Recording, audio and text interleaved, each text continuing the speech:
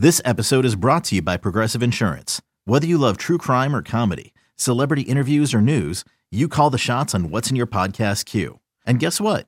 Now you can call them on your auto insurance too with the Name Your Price tool from Progressive. It works just the way it sounds. You tell Progressive how much you want to pay for car insurance, and they'll show you coverage options that fit your budget. Get your quote today at Progressive.com to join the over 28 million drivers who trust Progressive. Progressive Casualty Insurance Company and Affiliates. Price and coverage match limited by state law. I'm Alex Rodriguez. And I'm Jason Kelly. From Bloomberg, this is The Deal. Each week, you'll hear us in conversation with business icons. This show will explore deal-making across sports, media, and entertainment.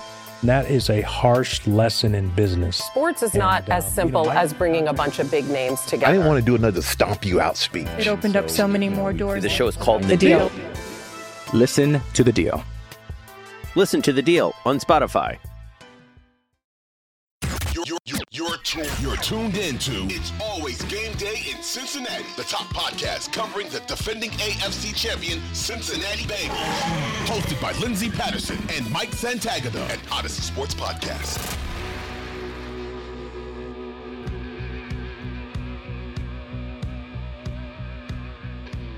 We are back. It's Always Game Day in Cincinnati, and my favorite podcast are the podcast after a win. Lindsey Patterson, Mike Santagata. Mike, how you doing? Awesome. I'm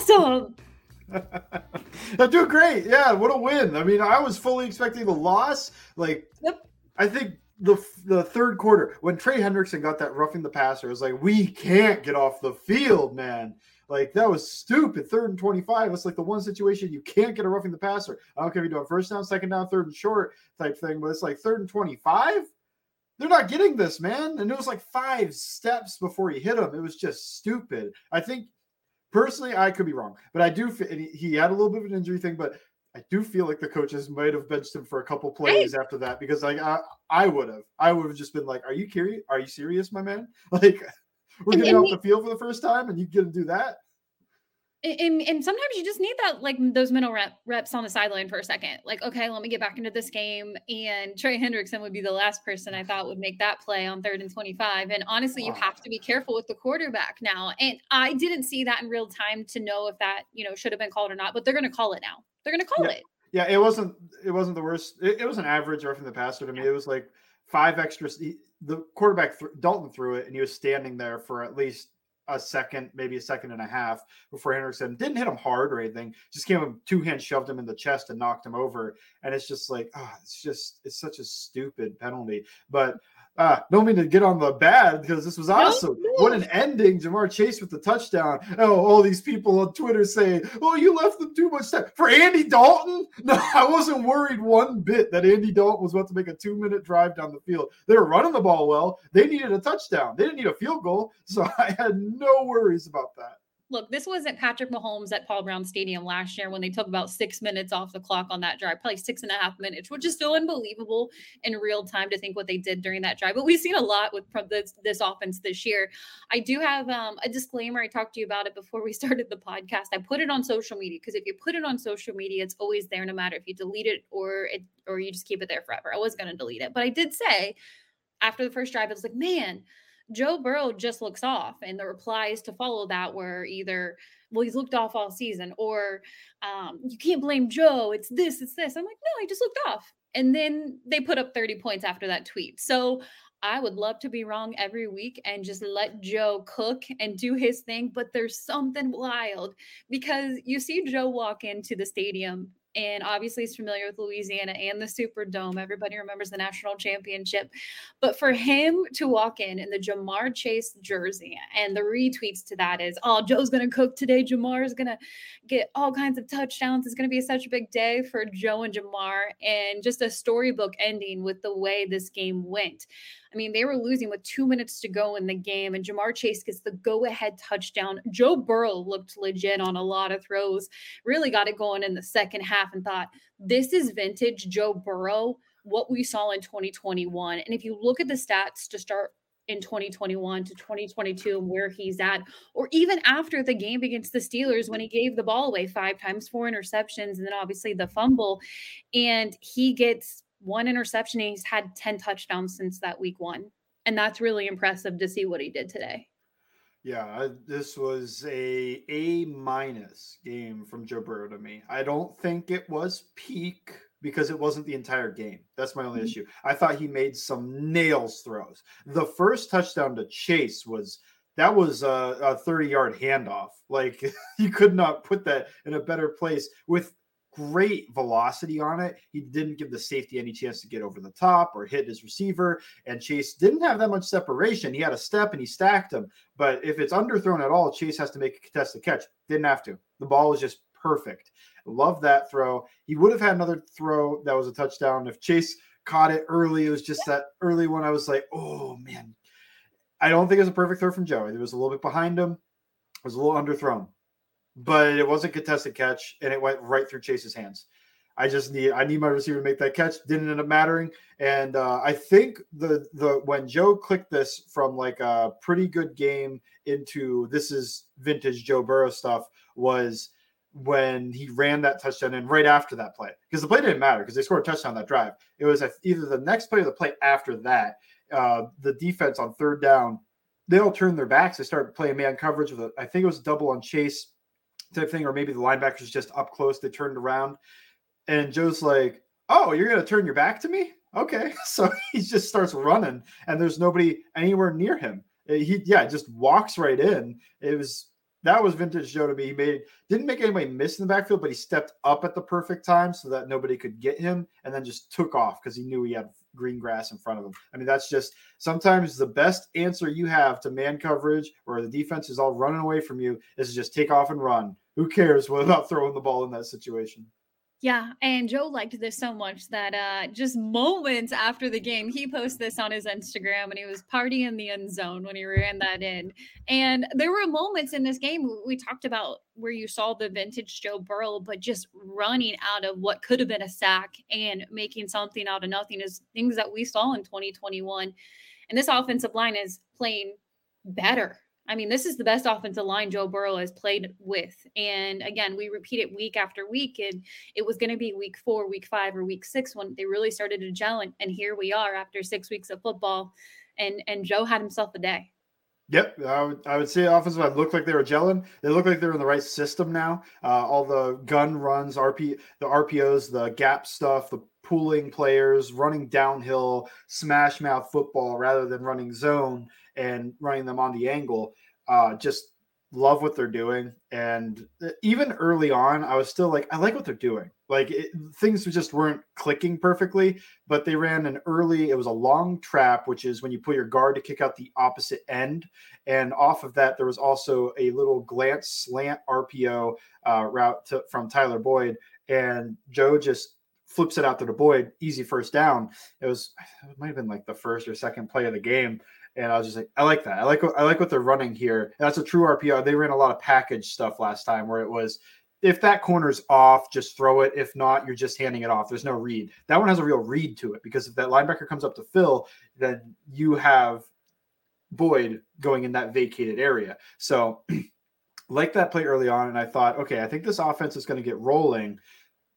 But and they did. So that oh man, the other thing, because we're so used to saying butt with this. I know. I almost went to butt, and I was like, no, they got rolling eventually. It was like the butt was the beginning. They got rolling, and nothing really bad happened for the offense. So much, in my opinion, I love that concept they did for the mix and touchdown as well. Just a levels, very common football concept where your inside guy, they put Chase there, really smart in the slot. He runs about 11 yards and then turns in. And because of the gravity of Chase, think of like these defenders are just pooled to him. He's like a planet. So they're all pooling into Chase, and underneath is Mixon. And they got one guy turned his back, guarding Chase. The other guy's over top of Chase trying to come down, and Mixon just catches underneath. He's like, I got like, there's nobody in front of me. I got 5 yards to get in the end zone, and nobody's there. It's just easy touchdown. And that's good scheme. I've been yelling for them to add that levels concept for this cover 2 looks because it really does a good job on that linebacker to put him in a bind. But yeah, and really smart to put Chase there in that 12-yard in because that's going to pull the defense up. And now you got Mixon easy. And good catch and run guy. And I would say, again, I think Mixon looks healthy. I think he looks like he's running well. Pass protection, tough spot, didn't do great. But when it comes to running the ball and running after the catch, thought he did really well today. I'm Alex Rodriguez. And I'm Jason Kelly. From Bloomberg, this is The Deal. Each week, you'll hear us in conversation with business icons. This show will explore deal-making across sports, media, and entertainment. That is a harsh lesson in business. Sports is not as simple as bringing a bunch of big names together. I didn't want to do another stomp you out speech. It opened up so many more doors. The show is called The Deal. Listen to The Deal. Listen to The Deal on Spotify. Yeah, I think that, there's optimism for Joe Mixon over the last few weeks. We talked about it before we recorded this podcast of what we would see from Joe Mixon when it comes to running the football versus the Saints. And I think, you should feel optimistic going forward. A lot may have changed when it comes to the conversation that he was able to have with his offensive line before the Thursday night game and to where they're all at now. Communication, chemistry, all of that matters. Of course, the protection is getting better, but just have that with your running back and the offensive line. And even seeing Joe Burrow out there have all the confidence in the world, what felt like what we've seen from the defense this year, they've been able to keep them in games. They've been saving games. And you almost just needed this game as a coming out party for the offense to get to 30 points on the road in an atmosphere that couldn't have been easy to play in. But obviously a lot of familiar faces when they played at Arrowhead when it comes to trying to play in that kind of environment and not letting that impact or affect this offense very much. Because I don't know how you felt, but in the second half, when I knew they needed to go down and score touchdowns or, at least bounce back with some points, that they were going to, because it just felt like they were on fire offensively and that was going to happen. Yeah, no, the offense was rolling. So when the punt was a shank too. So I was like, ooh, shank punt, 2-minute drill. I didn't think it was going to happen in one play, but I was like, 2-minute drill. They just need a field goal. They need 20 yards to get that to Shooter. I mean, that's easy. But then the Saints, of course, they finally get to a single high coverage in that moment. And, oh, man, with a backup corner, Roby? I can't remember who it was. I think it was Roby. I don't think he's a backup, but he's normally their number 2 guy. So you got your normal number 2 guy on Chase. You go to single high and leave him on an island. Chase cooked him on the route, made him miss on the after the catch. Then he makes Matthew miss, and my goodness, from the 20, he could have moonwalked in. I was almost expecting the gritty into the end zone. When a receiver gets to look back and just say, all right, I'm going to just walk this in. And we have an image up right now on video. And a lot of people can't see this, but we have it up. And Jamar has the biggest smile on his face as he's just walking it in. But it was almost too good to be true for Joe and Jamar to have the game that they had. 300 yards, passing yards, 28 of 37, 3 touchdowns, 0 interceptions. Then Jamar gets the ball 7 times, 132 and 2 touchdowns. It was just absolutely just the perfect homecoming for this duo. I want to get to the defense in a little bit, but we've kind of glossed over the offensive line. And I know you're going to watch a lot of the tape, and we'll get more in depth in the podcast later this week on what it looks like. But when it comes to the concerns earlier in the season, guys like Lyle Collins, Jonah Williams, at times, obviously he had bounced back and he was dealing with that injury. How did you feel Lyle looked? Ooh. I got so excited. I'm so excited. This is his best game, I think. He went against a tough opponent, Cam Jordan. Still a good player. Not an elite player anymore, but still a really good player. And it's tough to tell on broadcast. I still remember there's been games before that I went, yeah, that offensive line had a good game. And I get back to watching, I'm like, oh, no, the Joes just really made them look good. And Burrow made a few sacks miss. So I think there is that in my mind. But even thinking of that, I didn't think too many of these sacks or pressures really came off that right side. And that's what usually been killing them, is that if you get a good player over Lyle Collins, he's beating him nonstop. He held up. And I know that there were a few plays that he more than held up. I think he got a pancake on somebody over there. Don't want to say it was Jordan because I'm not sure. But I think he got a pancake in pass protection over there. I think he did a solid job just holding up the entire time. The sacks, I think, mostly came – there was one off of the left side between Volson and Jonah. I'd have to go back and watch to say who it was. I think it was a little bit of both. And the other one, the Saints run that cross dog pressure, and it is so tough to pick up with those guys because Demario Davis is a beast, and we saw it. We saw it. You warned us. Yeah, I was warning you. I was like, that's the most underrated linebacker in the league, man. I know Logan Wilson is a dog, but this is a dog too.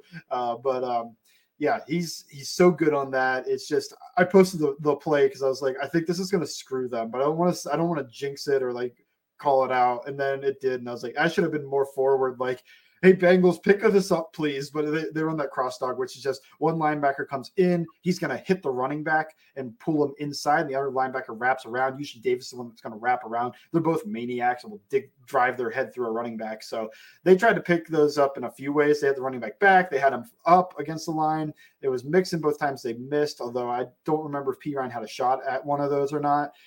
Tough. But other than those, like you think center, right guard, right tackle, I don't remember any pressures from over there. They probably happened. I don't think they pitched a shutout, but like none of them blew up the game. None of them gave up a sack. It was just really good game from those guys. Left guard, left tackle. Look, Cordell's a rookie, and I don't think he played bad. I just think like he was responsible for a little bit, and then Jonah obviously a little bit responsible for one of those two, but he played through a dislocated kneecap. I don't care. He played pretty well considering the circumstances. No, NFL players are tough, and credits to Jonah Williams for going out there this week. And, maybe that's beneficial when you think of how Zach Taylor puts on his practice when it comes to making guys limited or putting La'el Collins out on Wednesdays as a rest day. And that's probably going to be what it's going to look like for the rest of the season. They'll probably take it easy with Jonah Williams and then get limited practice in on Thursday and light work on Friday. But yeah, I think you have to be pretty excited when you look at this offense today, offensive line, Joe Burrow, the wide receiver group. I want to get to more in the wide receiver room next on It's Always Game Day in Cincinnati.